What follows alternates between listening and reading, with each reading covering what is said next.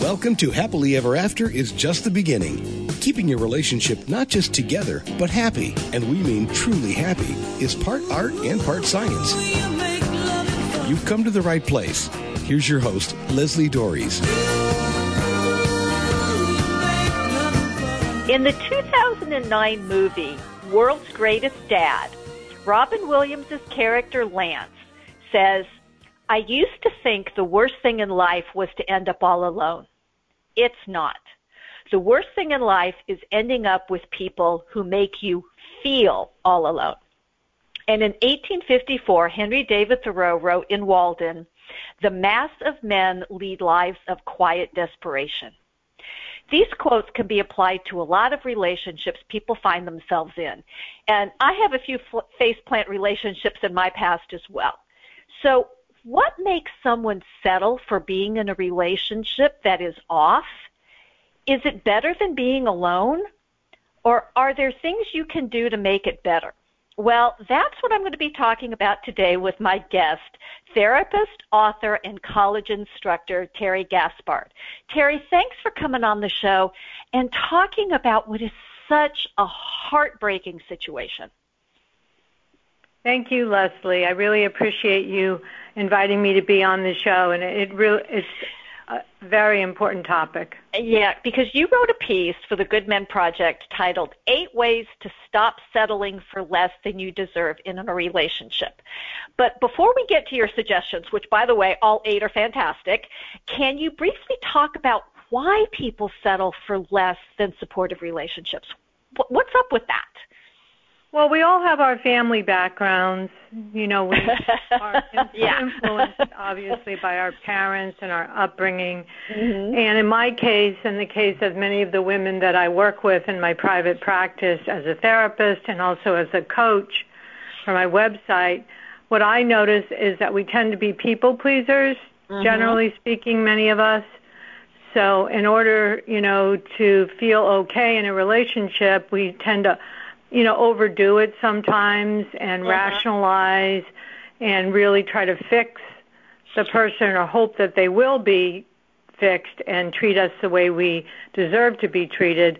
So this causes us to be, in my opinion, a little bit too patient with a partner who doesn't respect us, is not good at, really reading our cues for boundaries, asks too much of us, doesn't really bring out our best self.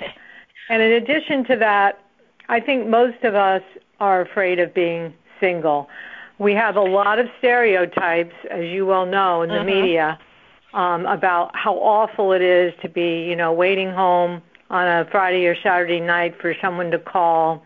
We may have heard friends tell us, it's awful trying to meet someone when you're single. Match.com is, really not a good way to meet people, and all my friends are miserable. So we take all this stuff in from the media, and we incorporate that with our own family background, and it creates a boatload of irrational beliefs that, one, it's not a good idea to be single. You're better off having a partner, even if things aren't going well. Yeah. And two, if you are single, there's a good chance that you're never going to meet anyone. Yeah, what was it was it the 80s or 90s when it was, single women over a certain age were more likely to be killed by a meteor than they were to get married, or whatever weird statistic that was. It's like, okay, I'm not even quite sure where that's coming from, and in some respects, why is that such a bad thing? I mean, several of my clients, have done this. I know that I did this. When I look back at my 19-year-old self and think, oh my God, you poor child, because I was, that definitely I was making decisions about, looking for love in all the wrong places, to quote the song, because I was so desperate, and being by myself was, it wasn't okay. And, and this is how we end up in accepting less. And, you're talking about boundaries. And when I talk to my clients, I tell people that, pushback is a feature of boundary setting, not a flaw. It's like, if you set boundaries, you've got to be prepared that people aren't going to like those boundaries. And so can true. you hold on to those boundaries in the face of this other person's disappointment? Because I don't want you to have that boundary. And right. and it does, it just sets this, it just sets this thing. And if we haven't seen good relationships, which many of us didn't, then True. We kind of go, well, this is what you're supposed to do. This is what it's supposed to be like. I'm like, and again, it's that should and supposed to. It's like, can we please just throw those words right out the window? And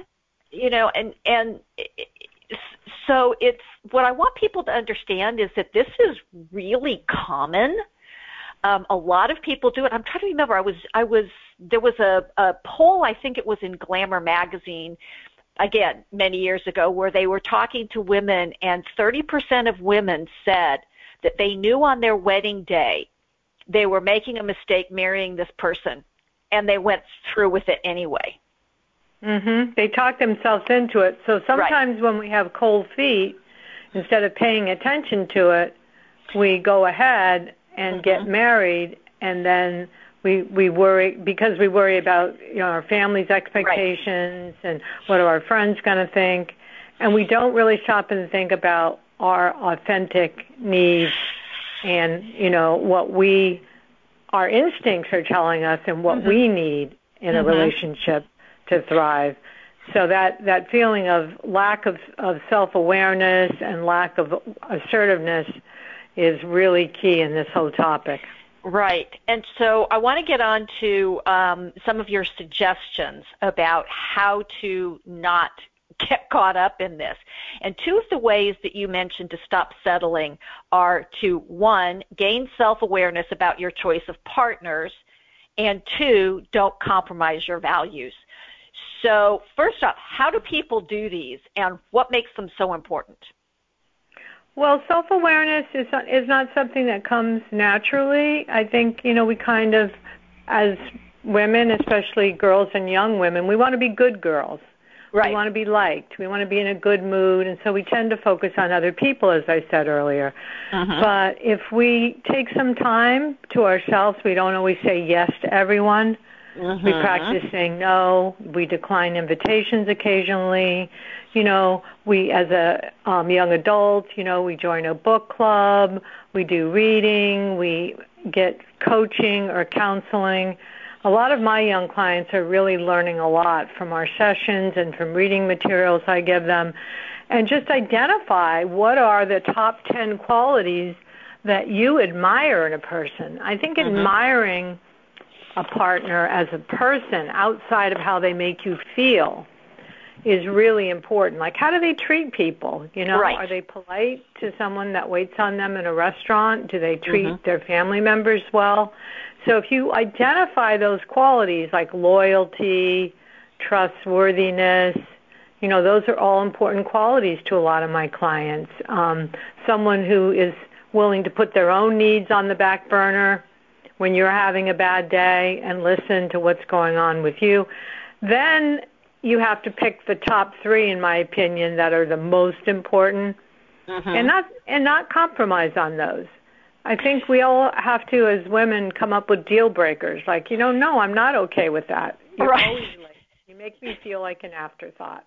Right. This isn't working for me. Instead we kind of talk ourselves into accepting behaviors from a partner that really don't match our needs, and then we're unhappy a lot. So self-awareness is something that happens over time. For me, it was a gradual process. Even being a therapist and a coach, I didn't really gain a lot of self-awareness in my teens and my early 20s. It wasn't until I went into graduate school and started taking more in-depth analysis of them. But self-awareness can come over time. You have to be vulnerable. You have to be willing to share, what it is that's going on with you. And certainly counseling and coaching can help with that. Well, yeah, I mean, and it's, I've said this before on the show when over the years I've had people ask me if I do premarital counseling. I said yes with anybody willing to do it. but exactly. you know, I've actually but a lot of people think, well, if I go do premarital work, they're going to tell me I shouldn't marry this person. And my idea is, it's like, well, if that thought has already occurred to you, you may want to do some checking it out. But you know, I do think that something that you said was so critically important about how we're trained. That, you know, there was a book written, probably in the 80s, it was called The Gift of Fear by Gavin de Becker. And we all have that internal alarm system where we feel that things are off. But we get that trained out of us. You know, it's like, oh, go give Uncle Jimmy a kiss. I don't want to give Uncle Jimmy a kiss. Or, you know, you're picking right. up. That doesn't feel okay. Yeah, exactly. Yeah, you know, or somebody will tell you, oh, look at all the wonderful things this person has. They have a good job, blah, blah, blah. But they don't make me feel good when I'm with them. They, you know, and a lot of my clients have said to me, well, he doesn't hit me. And I'm going, oh, my God, if that's the bar. I mean, yes. By all means, that is a good thing that the person that you're living with or you're involved with doesn't hit you. Yes, but that's a pretty low bar. It's a low standard, exactly. How does he make you feel as a person? Is he kind of like he or she kind of like a cheerleader? Do they make you feel somewhat better or worse? You kind of can gauge that, and don't compromise your values. That's one of my 8 ways to stop settling for less. Figure out what your core beliefs are and stand by them. Well, and speak up. Well, I mean, you know, and that's, you know, it's funny because I read the advice columns, you know, in all the papers, and you know, somebody will start, it's like, well, you know, he's a really great guy, blah blah blah, or she's a really great person, and then I follow reading, I'm going, I'm missing how this person is great, or they've got this one major, you know, thing, which I joke, it's like, well, other than that, Mrs. Lincoln, how was the play? I mean, you know, it's like, exactly. It's like this one thing is really not okay. And being able to have the conversation, first off with ourselves, I think is so critical, that self-awareness and identifying our own values. What does that mean? And then are we willing, and here's the part where I think that people get scared, is what happens if I stand up for my values and say, and again, we don't have to do this in a harsh, aggressive, negative way. Right. But assertiveness is not aggressiveness. I say that in the article. They're not. Right. It's not the same thing, but it's sort of like, you know, it's you know, this is important to me, whatever this is, and I'm not willing to live without it. And I do think that people eventually, you know, will get there because they feel so beaten down that they finally just go, I can't take this anymore. Right. What would help them step in earlier? Because I mean, not all relationships, are meant to survive. I mean, you know, dating is about finding a good, not just a partner, but a good partner. And part of that is just being willing to go, yep, we're just not a good fit because I have this requirement that doesn't seem to be being met. Well, you have to be willing to take a risk, and you have to, as I said, be vulnerable and put your needs out there. And if something is a deal breaker, for instance, when I was dating my current husband, my second husband, because I was divorced when I was in my early 40s, he lived in Massachusetts, I lived in Rhode Island, and he at first was not willing to move to my home state. And that was a deal breaker for me, you know, because I had 2 fairly young kids, and I didn't want to uproot them. So we talked about it, and whoever has the strongest opinion about something where it really, really matters to them, I think is the one that should kind of win out, I guess you could say. Oh, yeah, I agree. I was very assertive with him. I said, you know, we can be friends. You know, we might even date, because he lived about an hour or so away, but I'm not moving because my children are a commitment to me. So over time, he realized, okay, his job wasn't a dream job anyway. He could get, he could start looking for jobs in Rhode Island, and we did eventually buy a house together. Right.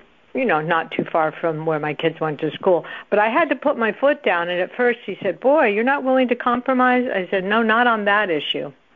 Well, yeah, I mean, other things I can, like certain things like the style of the house or the exact location or whatever. But But and it's scary. It's truly scary because when we take a stand, it means that relationship may not continue in the way we want it to. Like you said, you guys could have stayed friends, maybe dating, but it wouldn't have gone any further. No. And, and being really clear about that. And so I love that. So I just want to remind my listeners that this is Happily Ever After. It's just the beginning on webtalkradio.net. I'm Leslie Dories, and I'm talking with therapist, author, and college instructor Terry Gaspard about how to stop settling for less than you deserve in your relationships. Now, there is a difference between making intentional choices that support a healthy relationship and allowing hurtful behaviors to continue in the hopes of staying together. And being able to identify deal breakers and set appropriate boundaries are key to healthy, sustainable relationships. And if you struggle in these areas, you're not alone, but I can help. So if you're interested in learning how to be able to be more assertive, create healthy boundaries and healthy relationships, I invite you to take a moment and send me an email or give me a call and schedule your 5-star relationship discovery session. You can reach me by email at Leslie, Lesli, at foundationscoachingnc.com. That's FOUNDATIONS, coaching, N as in Nancy, C as in Charlie.com, or you can reach me by phone at area code 919-924-0463. Again, that's 919-924-0463. And now I want to get back to this conversation about not settling in your relationships. So, Terry, 2 other ways that you mentioned to stop settling are setting expectations of mutual respect, and as an aside, I think that should be a given, and extending trust. So, what do these 2 require? Well, with the mutual respect, if you start feeling uneasy in your relationship and feeling like you're giving too much, some people call that codependency. That's one way to describe it. You're giving up too much of yourself. Right. Like you enjoy the outdoors, your partner really loves to watch TV and binge watch, whatever series are on, then you're probably giving up too much if you spend every weekend watching Netflix when you want to be outside, kayaking or, enjoying the outdoors. So mutual respect would be, okay, I like to watch Netflix, honey, but maybe we could take turns. Maybe one weekend we'll walk and go to a vineyard, and then the next weekend so respecting who you are and what your values are and your needs. In order to do that, of course, you need to figure out what your passions are. Right. Which some of us kind of give up too much from an early age. I know I did because I came from a very big blended family. So my needs got pretty lost in the shuffle, Leslie. But as I grew into my adulthood and realized who I was, I'm like, yeah, I really do. I enjoy theater. I enjoy the outdoors. I'm not that much of a homebody. So if someone, wants to watch Home Improvement and work on the house all weekend, that's not a good fit for me. Right. So mutual respect has to do with what are your values, and that gets down to work. Maybe I need to take a call at night. Maybe I need to have a session with a client because at 7 o'clock because that's the only time they can meet with me. So my partner needs to respect that and not make fun of me or put me down. Dr. John Gottman, I know you talk about him on your show, is very, very popular for good reason because of his extensive research, and I have a page on his institute. And basically what he's taught me is, if someone criticizes you, not complains, but criticizes you, and shows any contempt for you, like rolls their eyes and says, oh, I can't believe you want to see clients on a Thursday night, then that's not showing respect. Right. For who you are. Or I can't believe to do that. Right, or rolling your eyes because you want to binge watch Bridgerton. It's like, and I want to help a client who's got a relationship problem, which that's something that you and I both thrive on. And if your partner or my partner, in any way puts us down or makes us feel less than worthy because we get excited and feel passionate about our work or our interests, right, or our family, even things like visiting, like if my sister wants to visit, and my partner or husband makes it out to be a big deal, like, oh, well, we can't really accommodate them. Well, maybe I don't want her to stay in a hotel. Right. We have a spare room. She can stay there. So mutual respect is kind of a big umbrella. It incorporates who we are, our values, our interests, our occupation, and those relationships that are important to us. And the trust issue is such a big one. I do a lot of writing about that, both in my 2 books that I've written and on my website. But I think in general we have to decide, do we have trust issues from the past? Certainly many of us do. Or do we have them because the relationship is unhealthy and our partner is not trustworthy? So how do we know that? We find that out through their actions, not through what they say. And if they're consistently late, blow us off, make us feel like other people are more important than we are, don't invite us to do things with their family, if their family are local, that's not really showing a commitment and trust. So you want to look for consistency between someone's words and their actions. And don't waste your time on a relationship that doesn't have a future.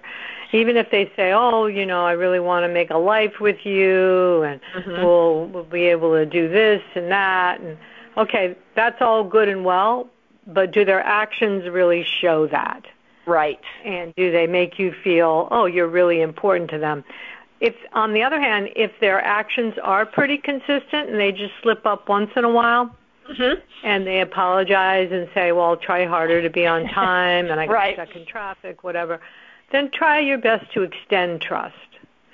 Because if we become overly pessimistic or cautious in a relationship with someone that is pretty consistent, that's not going to encourage them to want to be in the relationship either. So it's a balance, but you definitely, the most important thing I said, I believe, Leslie, is looking for consistency between a person's words and their actions.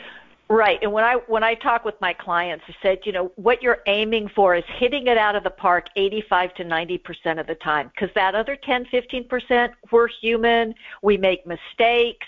Yeah. It's like, I didn't realize that my doing this was problematic for you, but when you bring it to the table, it's like, oh, okay. Thank you for the information. Yes, I will fix that. And sometimes it's being willing to stand with somebody, and this is going to be the next question I'm going to ask you, but being willing to stand with somebody and help them figure out, well, why am I always late? I mean, do they leave enough time? Do they always leave late? Do they stop and get a coffee when they could have made their own coffee at home? Whatever. Yeah. Right. Yeah. But at least helping them. And so, one of the other suggestions that you make that I think is so incredibly important is to seek a partner you can be authentic and vulnerable with. It's like, whoa, okay, Terry, how can people learn to do this? Because this is, okay, let me just open myself up to being destroyed by another human being. Well, you want to first be willing to be alone. Right.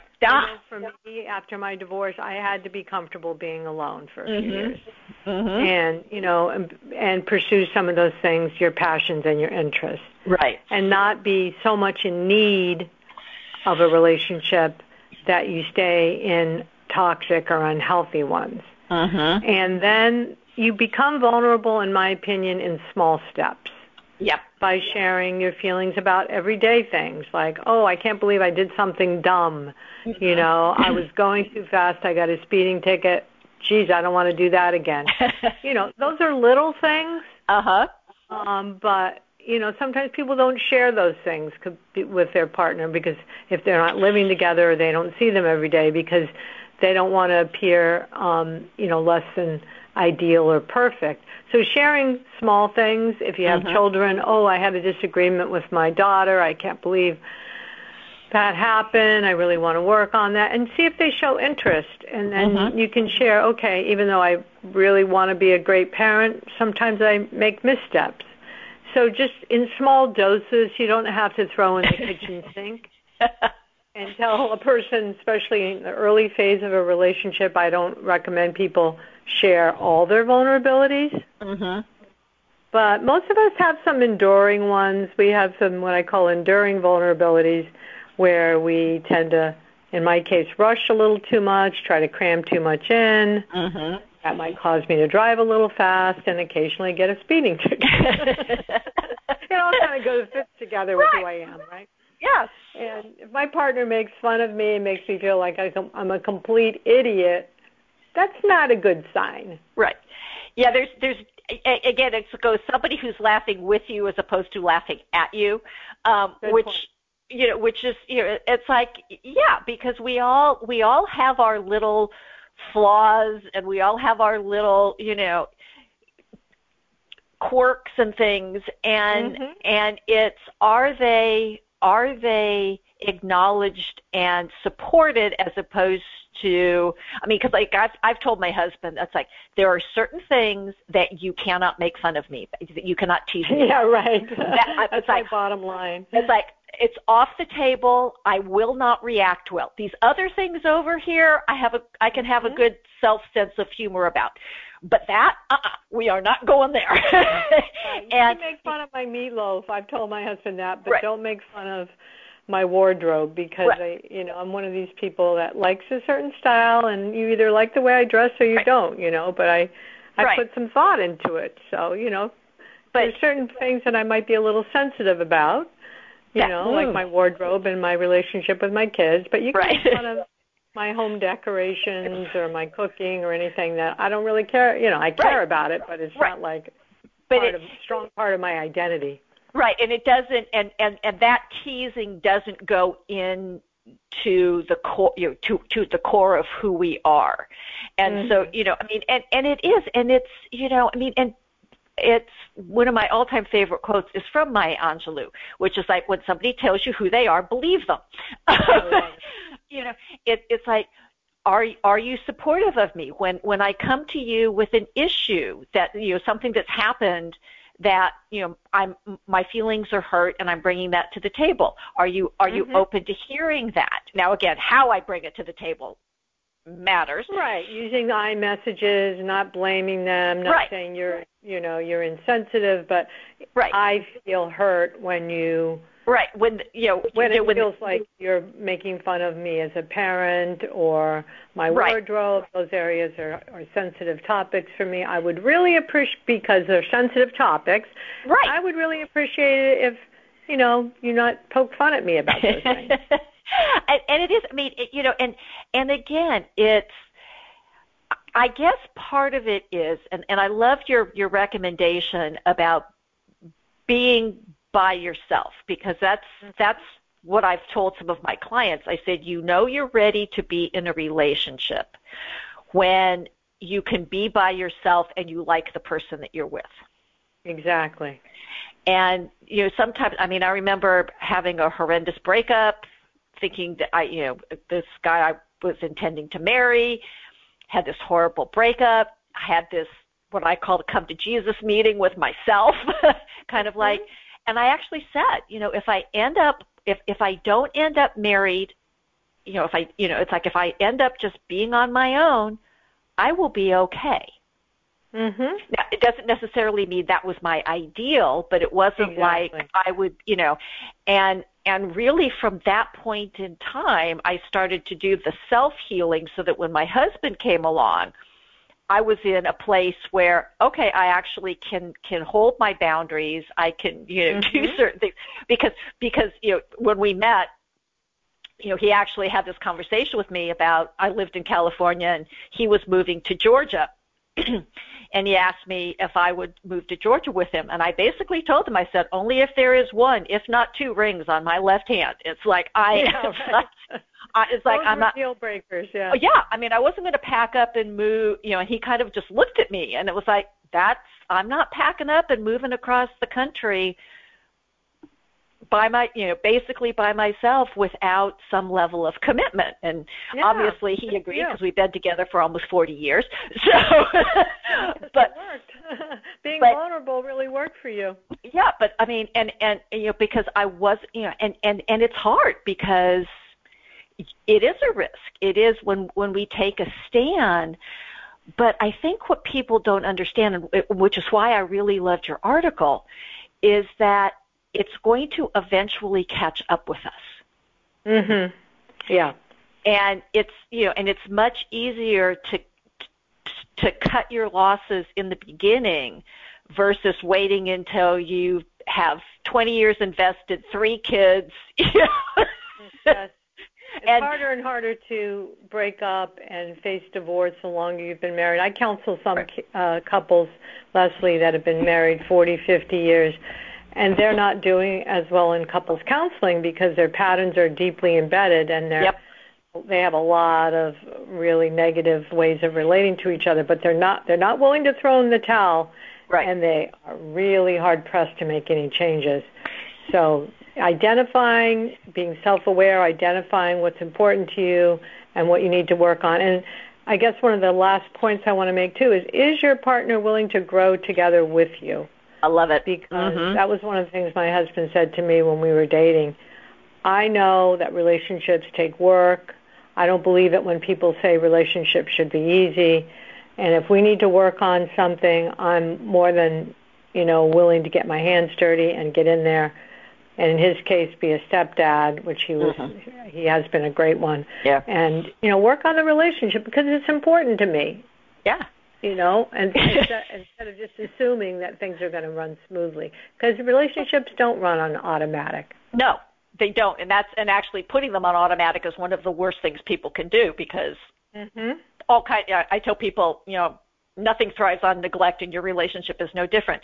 So Terry, thank you so much for sharing all of this. And can you please let the listeners know where they can learn more about you, how to find, how to create that sense of self that,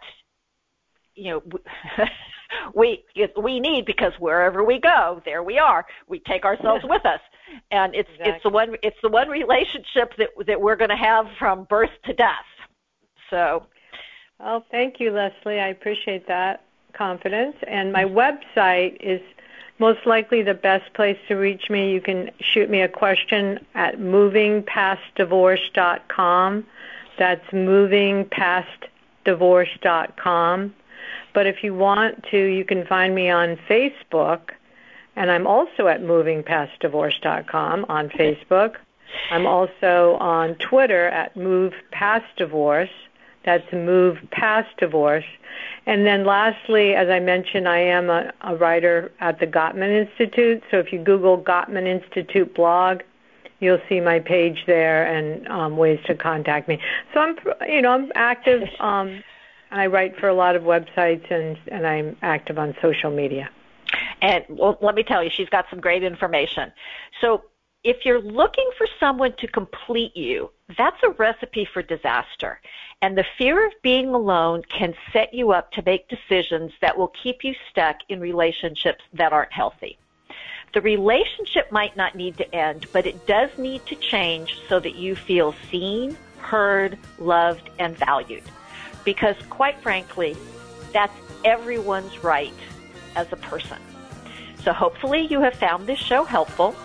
And until next week, stay loving.